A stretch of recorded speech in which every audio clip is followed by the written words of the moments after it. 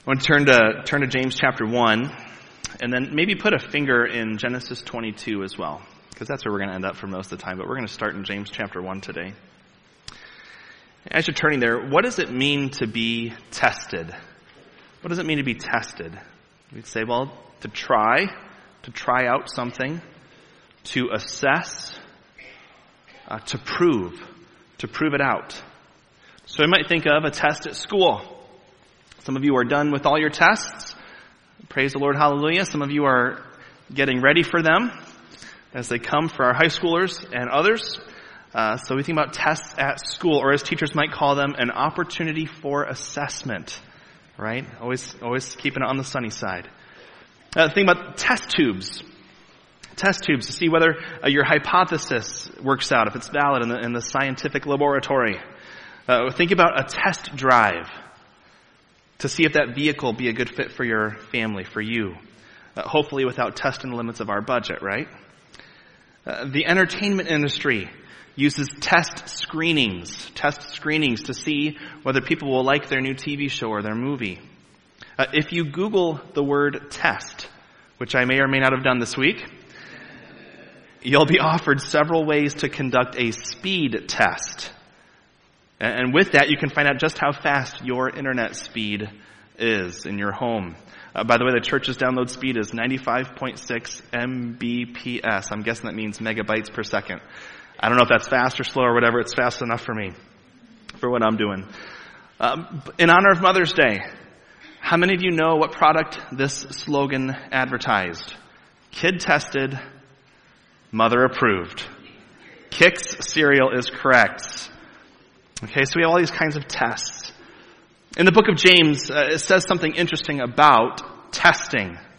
In James chapter 1, verses 2 through 4, we learn that we should count it all joy, my brothers, when you meet trials of various kinds, for you know that the testing of your faith produces steadfastness. And let steadfastness have its full effect. In a sense, we're saying invite the testing, that you may be perfect and complete, lacking in nothing. The passage continues, verses 5 through 8. If any of you lacks wisdom, let him ask God, who gives generously to all without reproach, and it will be given him. But let him ask in faith, with no doubting. For the one who doubts is like a wave of the sea that's driven and tossed by the wind. For that person must not suppose that he'll receive anything from the Lord. Meaning, that person will say, well, I guess I'll just have to do this myself, or I'll have to find some other way. Verse 8 says, that guy, is a double-minded man and unstable in all his ways. That sort of sounds like Abraham, doesn't it? That might have been said for many of the things that have transpired as we've looked through the life of Abraham in Genesis 12 through, eventually we get to 25 in this series. God says to Abraham, you're going to have a son, and your descendants will be like the grains of sand under your feet and like the stars in the heavens. Your offspring, capital O, Jesus, will be a blessing to all the nations of the earth. And then Abraham says about his wife Sarah, she's my sister. She's my sister. Don't hurt me. She's my sister. Later, Abraham suggests Eliezer of Damascus, one of his servants, as a potential heir because Sarah appears to be barren. And God says, no, that's not my promise. When Sarah later offers Abram a second wife to have a child with, some other way, being tossed about this way and that, he goes for it, doesn't he? He goes for it, and Ishmael's born. But God says, no, that's not my promise. And now in Genesis 22, in verse 1 it says, after these things. Well, what are these things? Well, Isaac was born to 100-year-old Abraham, to 91-year-old Sarah. God has confirmed also that Isaac is the one, the son of God's promise. Abraham is worshiping the Lord in Beersheba. He's calling on the name of the Lord, and his faith is strong. And so now, God puts that faith to the test. By the way, who gave Abraham his faith? Who called him out of Ur of the Chaldees? Well, we know that God did that. Who strengthened Abraham's faith even as Abraham has struggled to not be a doubter? As he has struggled to be a man tossed about, even double-minded and unstable. We know that God has been the one strengthening Abraham's faith. And so if Abraham should succeed in this testing today, who knows what could happen, right? The suspense. If Abraham succeeds, who should get the glory? God should. This passage is not a how awesome is Abraham passage. This message is not going to be a be more like Abraham message. This passage is, and this message is going to be a how awesome is God passage and message.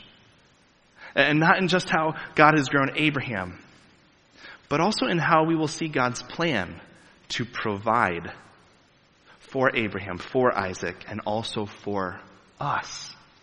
For us. It's important before we proceed that we know this as well. God puts faith to the test. He tests. He does not tempt us. And there's a difference. There's a difference. Continuing in James 1, verses 12 through 15, it says this. Blessed is the man who remains steadfast under trial, for when he has stood the test, he will receive the crown of life, which God has promised to those who love him. Let no one say when he's tempted, I'm being tempted by God. For God cannot be tempted with evil, and he himself tempts no one. Realize that's so important. If God were to be tempting you to sin, wouldn't he first have to have been tempted himself to induce that out of you? God cannot be tempted, therefore he tempts no one. But each person, it says, is tempted when he is lured and enticed by what? His own desires.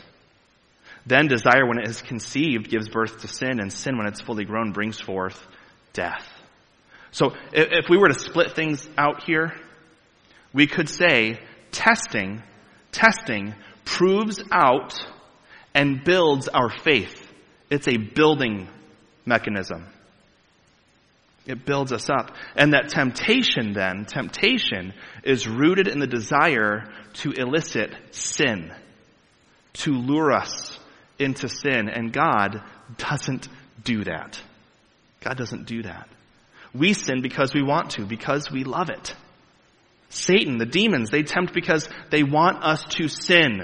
They want us to reject God and his lordship. And people only give in to temptation because they, in their own hearts, want to. We're tempted by our own desires, this passage says. Amazingly, we think of a situation like Job, where God sovereignly allows for that temptation in his life. We think of those who crucified the Lord, doing exactly what God decreed sovereignly, and yet totally within their own desire, in their own volition. They sinned, and Christ called for their forgiveness.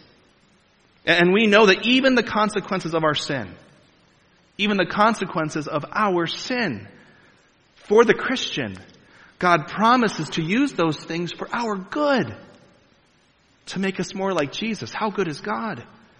When we get into the depths of those kinds of things, it can blow our minds, can't it? But God reminded us of this in Hosea 11 when he said, I am God, not a man. It's good for us to remember that he is bigger than we are. Remember Romans 9 says this, can the clay pot say to the potter, why'd you make me like this? We can't do that.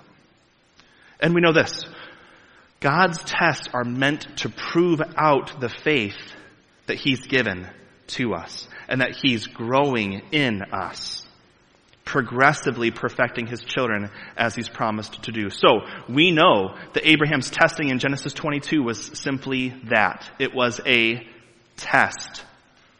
God had a plan way before, right? And he planned to provide for Abraham and for Isaac all along. But Abraham didn't know that. And we will have to keep that in our minds. We'll have to remember that as we read through this passage today. So, are you ready for Genesis 22?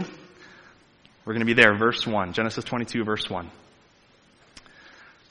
It says this, after these things, God tested Abraham and said to him, Abraham. And he said, here I am. It's a way of saying, yeah, what is it? He said, take your son, your only son, Isaac, whom you love, and go to the land of Moriah. Now the order in the Hebrew would read like this. Take your son, and then your only son, and then whom you love, and then Isaac. So there's this escalation. You see that going on? Take your son. Oh, okay. You're one of a kind son. Oh, the one you love so dearly? Isaac. You see what's going on there? And what's Isaac's name mean? Laughter. And go on a trip, God says. That's all he knows so far. Sounds good so far, right? You know, we know what's coming. At this point, Abraham's like, hey, father-son trip. Yeah. But then God says, and offer him there as a burnt offering on one of the mountains which I shall tell you. So we might read this, and certainly the Jewish people in the wilderness would hear this narrative and say, really? Human sacrifice? Child sacrifice? No. We read ahead in the book, and we know that God is not okay with that. God does not accept child sacrifices. Remember, though, Abraham doesn't have the rest of the book. He hasn't read ahead into Leviticus. And Abraham comes from a city where the worship system included human sacrifice. And he quite possibly, if not probably, participated in it. It wouldn't be the first time around for him. On the other hand, God's already promised something to Abraham, didn't he? Something that seemingly would not allow for this premature death of Isaac. You kind of sense all these things swimming around in Abraham's mind right now. He must have been puzzled, terrified. A burnt sacrifice entailed slitting the throat, dismembering the sacrifice, putting all the parts with the wood for the burning, and so forth. This couldn't be. This couldn't be. And yet God commanded it. So verse 3, Abraham rose early in the morning. He didn't sleep in. You'd think he'd want to that day. He saddled his donkey. He took 2 of his young men with him and his son Isaac.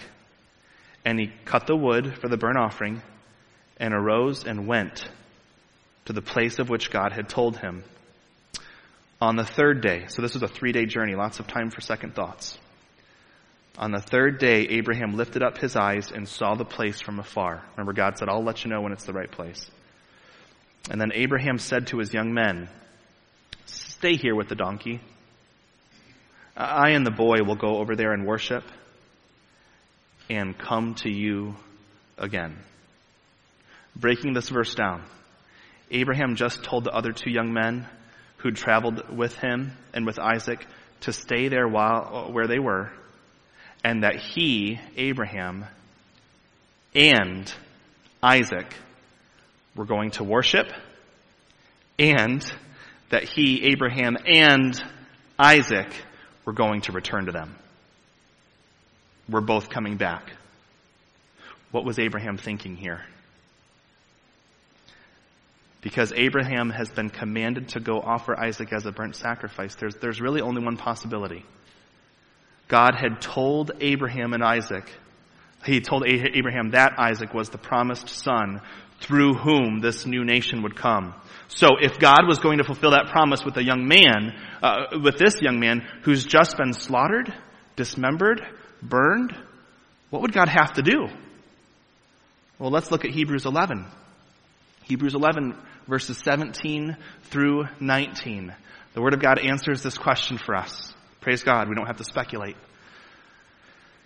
It says this, by what was being tested? Abraham's faith.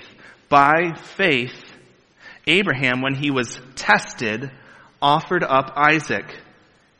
And he who had received the promises was in the act of offering up his only son, of whom it was said, through Isaac shall your offspring be named. He considered that God was able even to raise him from the dead. Abraham believes that God is about to do a miracle. He believed he was going to see something happen that had never happened in a human sacrifice. The sacrifice was going to rise from the dead. So he fully intends on coming home with a resurrected Isaac. Amazing. Amazing. How's the faith test going so far? Pretty well, right? Pretty good. Verse 6 in Genesis 22, Abraham took the wood of the burnt offering and laid it on Isaac his son. And he took in his hand the fire and the knife, and so they went, both of them together. Notice that the way the sentence is written, it differentiates the burnt offering with Isaac. It's like the writer's giving us a little heads up here. Okay? Don't worry, he's not going to die. It doesn't say Abraham took the wood for Isaac, the burnt offering, right? He's reassuring us of this. Verse 7, Isaac said to his father Abraham, "My father," can you imagine the silence of this trip? The silence. They're not chit-chatting about things, I'd imagine. All of a sudden, Isaac says, "Father." And he said, "Here I am." "Yes, son, what is it?" He said, "Behold, the fire and the wood, but where's the lamb for the burnt offering?" Light bulb. Abraham said, "God will provide for himself the lamb. God will provide for himself the lamb for a burnt offering, my son." And so they went, both of them together. Now, this translation's great. No problem with it at all. It says, God will provide for himself the lamb. The literal statement in the Hebrew is, God will see to it for himself. It's used sort of like a figure of speech. Think about this: when the bad guy shows up in town in the old westerns, people would go get the sheriff and make sure, you better see to it that bad guy doesn't hurt us all, right? Make sure he saw to it that everybody was safe, that the bad guy didn't do no harm to nobody, right? Which actually, if that happened, double negative, nothing would happen. So it's all good anyways, right? But, I'm going to grammar police myself. But, Abraham is saying to Isaac here, God is going to see this through, Isaac. Don't worry. He doesn't tell Isaac any of the causes for concern. He doesn't tell Isaac what to worry about. But he tells him, God is going to see this through. He points Isaac's heart and mind to the one who keeps his promises. Good dad work there, Abraham. And so, Abraham continues to move forward by faith that God would raise Isaac up. And Isaac probably expects to find a lamb or something. We don't know. Maybe caught in a thicket. We'll see. Who knows? But Isaac knew his dad was sure that God would provide. Verse 9. When they came to the place of which God had told him, Abraham built the altar there and laid the wood in order and bound Isaac his son and laid him on the altar on top of the wood. Some scholars think that Isaac was about 12 to 13 years old at this time. Old enough to ask questions. Well, certainly old enough to wiggle around and try to evade slaughter. So how much faith is Isaac displaying right now? Perhaps God's test stretched out farther than just Abraham's faith. Not that God didn't know that. And all we see here in this passage, all we can know, is that it doesn't seem like Isaac is fighting back. He's submitting to what his father's promised, what he said. So as they arrive on the mountain and his dad builds the altar, no lamb. As Abraham calls Isaac over to him, where's the lamb? As Abraham ties the ropes around Isaac's wrists, around his feet, God will provide. God's going to see this through. As Abraham picks up his big boy, his son, his one-of-a-kind son, his son that he loves so dearly, the son of the promise, the son who is called laughter, Isaac, God will provide. And then verse 10, Abraham reached out his hand and took the knife to slaughter his son. He was in position with that knife, ready to slit open Isaac's throat. Verse 11, but the angel of the Lord called to him from heaven and said, Abraham, Abraham! It's like, yes, right? In this moment, the heat, the tenseness, the lump in his throat, surely, the numbness in his hands. What a welcome voice from heaven. Abraham, Abraham. And he said, here I am. He said, do not lay your hand on the boy or do anything to him. For now I know, and that word know, I've observed it. Your faith has been put on display. Now I know that you fear God, seeing you have not withheld your son, your only son, from me.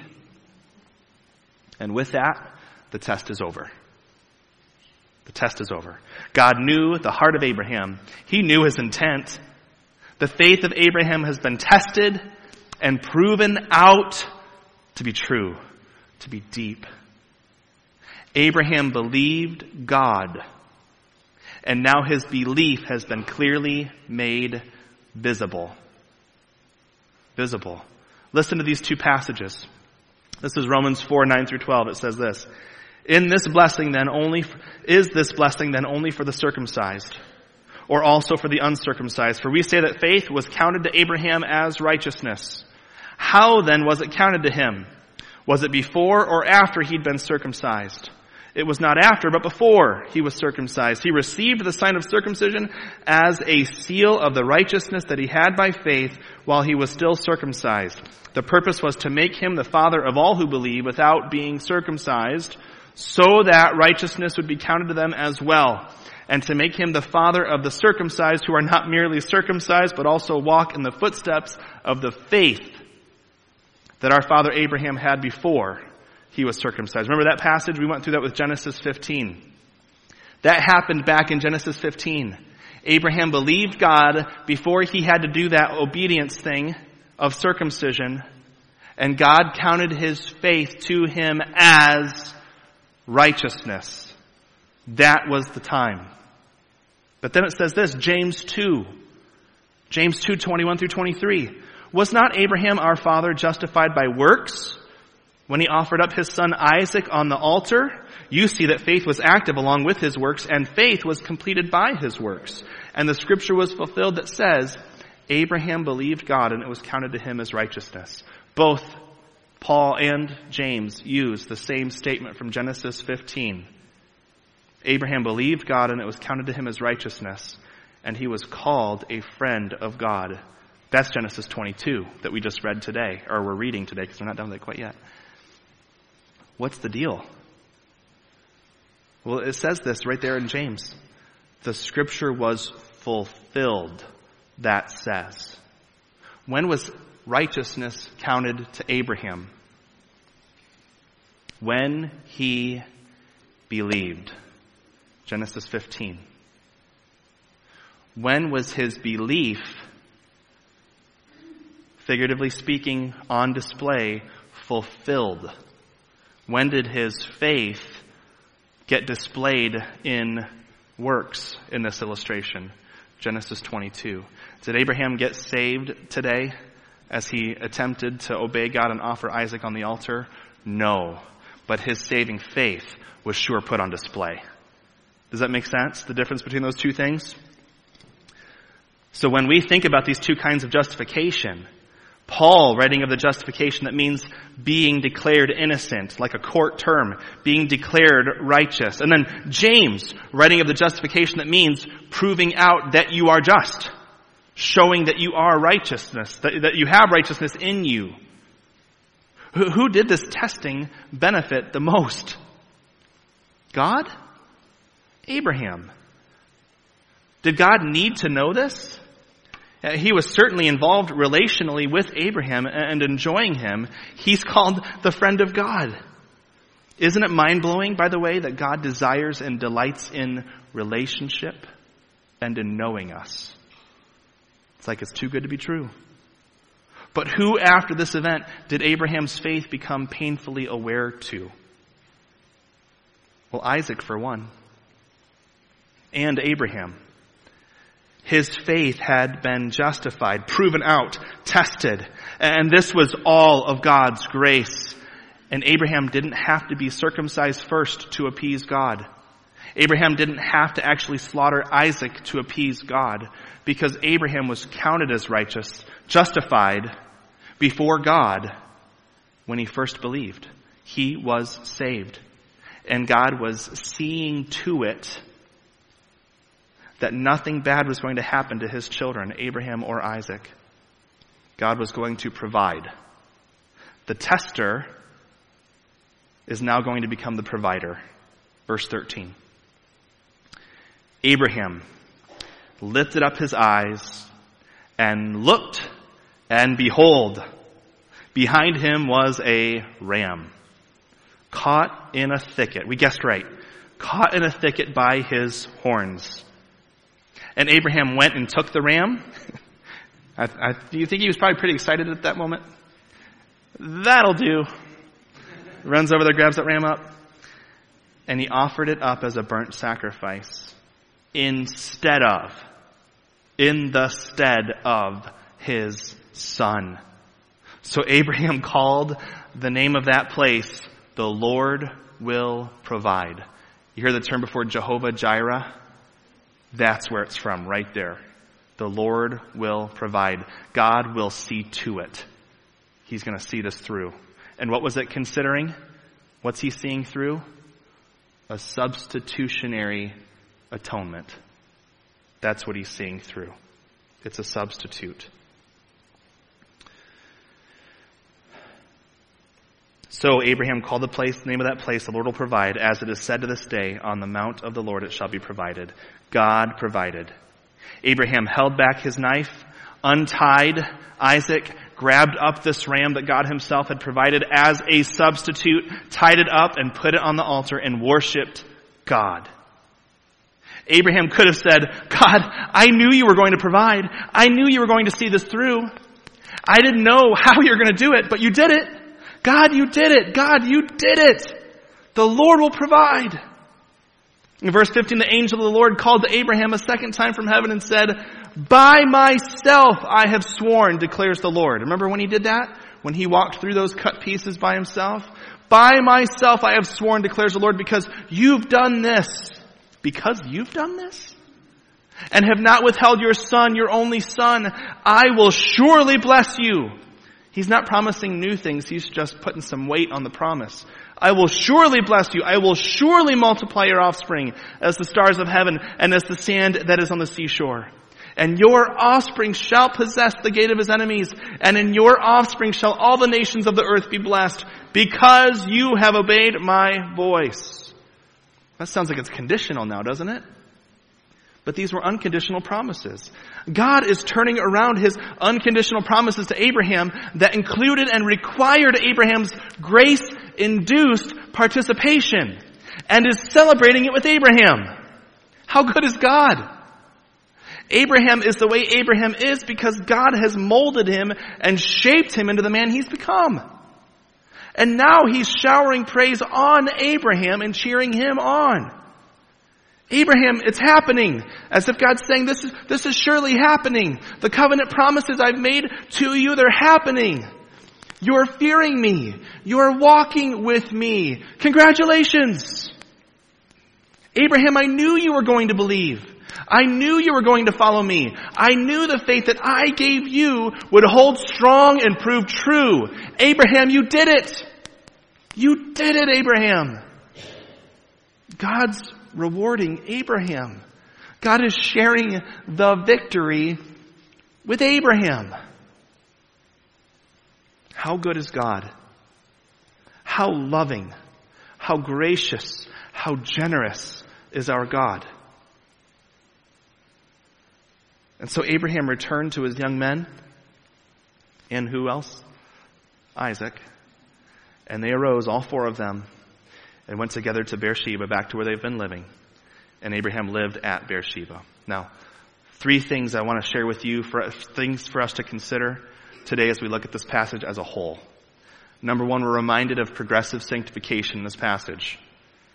Abraham had a good couple of days here, didn't he? However, of course, it didn't feel like a good couple of days right up until the end. And I'm pretty sure Abraham wouldn't want to do this again next weekend. I'm sure he was hoping this was a one-time deal. But as good as this was, how did he get there? Has his line of growth been a straight one? Always perfectly upward? Well, we know that's not true. Would he never sin again after this day? Has he now arrived? Well, no. We need to remember the promises of God. Okay, spiritual birth. How did we get born again? Ephesians 2:5 tells us that while we were dead in our sins, God made us alive with Christ. Colossians 1:13 tells us that we were delivered from the domain of darkness and transferred over to the kingdom of his beloved Son. Praise God. What about our growth? 2 Corinthians 3:18, Paul writes that we, as we behold the glory of the Lord, are being transformed into Christ-likeness. Beholding the glory of the Lord, it transforms us into Christ-likeness. One of the reasons we want to look at a passage like this today and not turn it into 5 things to do to make yourself more godly and 5 things not to do to make yourself less godly is because the Bible teaches us that if we will look at a passage like this and say, how good is God? That will have a greater effect on our hearts and our minds and our sanctification than lists of things to do and lists of things not to do. Does that make sense? So praise God. Let's look at him and look at what he does and be amazed by him. That'll motivate us. The Apostle Paul also shows both this and the responsibility in our sanctification. It's God's responsibility. It's our responsibility in our sanctification when he shares his desire to press on towards perfect sanctification in Philippians 3. So by that I mean this. God's promise that he's going to do it. Philippians 1, the same book, he says God's going to complete the work that he started in you. And in Philippians 3, he says, so I'm going to work really hard at it. Both of those things, it's a both and going on. Rooted in what, though? And that desire coming from what, though? The grace of God and our birth in Christ, our transfer into his kingdom. So this is where Abraham was. This process of progressive sanctification. And this is where we are. And if you're here today, you know that Jesus Christ is your Lord and your Savior. We're in this process. We were dead in our sins. God brought us to life in our salvation, and we're now being transformed. So there's going to be some high points, and there's going to be some low points, aren't there? But the high points over time should be getting higher and more frequent. The low points over time should be getting less lower and less frequent. I'm not going to grammar police myself on that one. There's still sin. In 1 John 1, it reminds us that if we say we have no sin, we are deceiving ourselves. There's still plenty of reason for our humility. This is progressive growth. Leading to our, number 3, glorification. Being made to be just like Jesus. God promises us this in Romans 8, among other places. 1 John 3, it says where we're told that when we see Jesus face to face, we'll be made to be just like him. That's where we're headed. That's where Abraham was headed. Where he is. Where we're headed. So first, our progressive sanctification. Number 2, the idea of defining moments. Defining moments. Would this not be considered a defining moment in Abraham's life? But realize, neither Abraham's highest highs or lowest lows along the way defined him. That is not what defines him. They might have from Sarah's eyes. She might have had some words of definition for Abraham a few times along the way. What about Isaac's eyes? What about Ishmael's perspective? Hagar's? Abimelech's? Pharaoh's? We live in a defining moment world. We're looking for these defining moments. We live in a people's perspective defining who I am culture. It's all over the place. Inside and outside of the wires that go into our computers or the Wi-Fi. However fast it might be. Do a speed test. We have this world that is around us.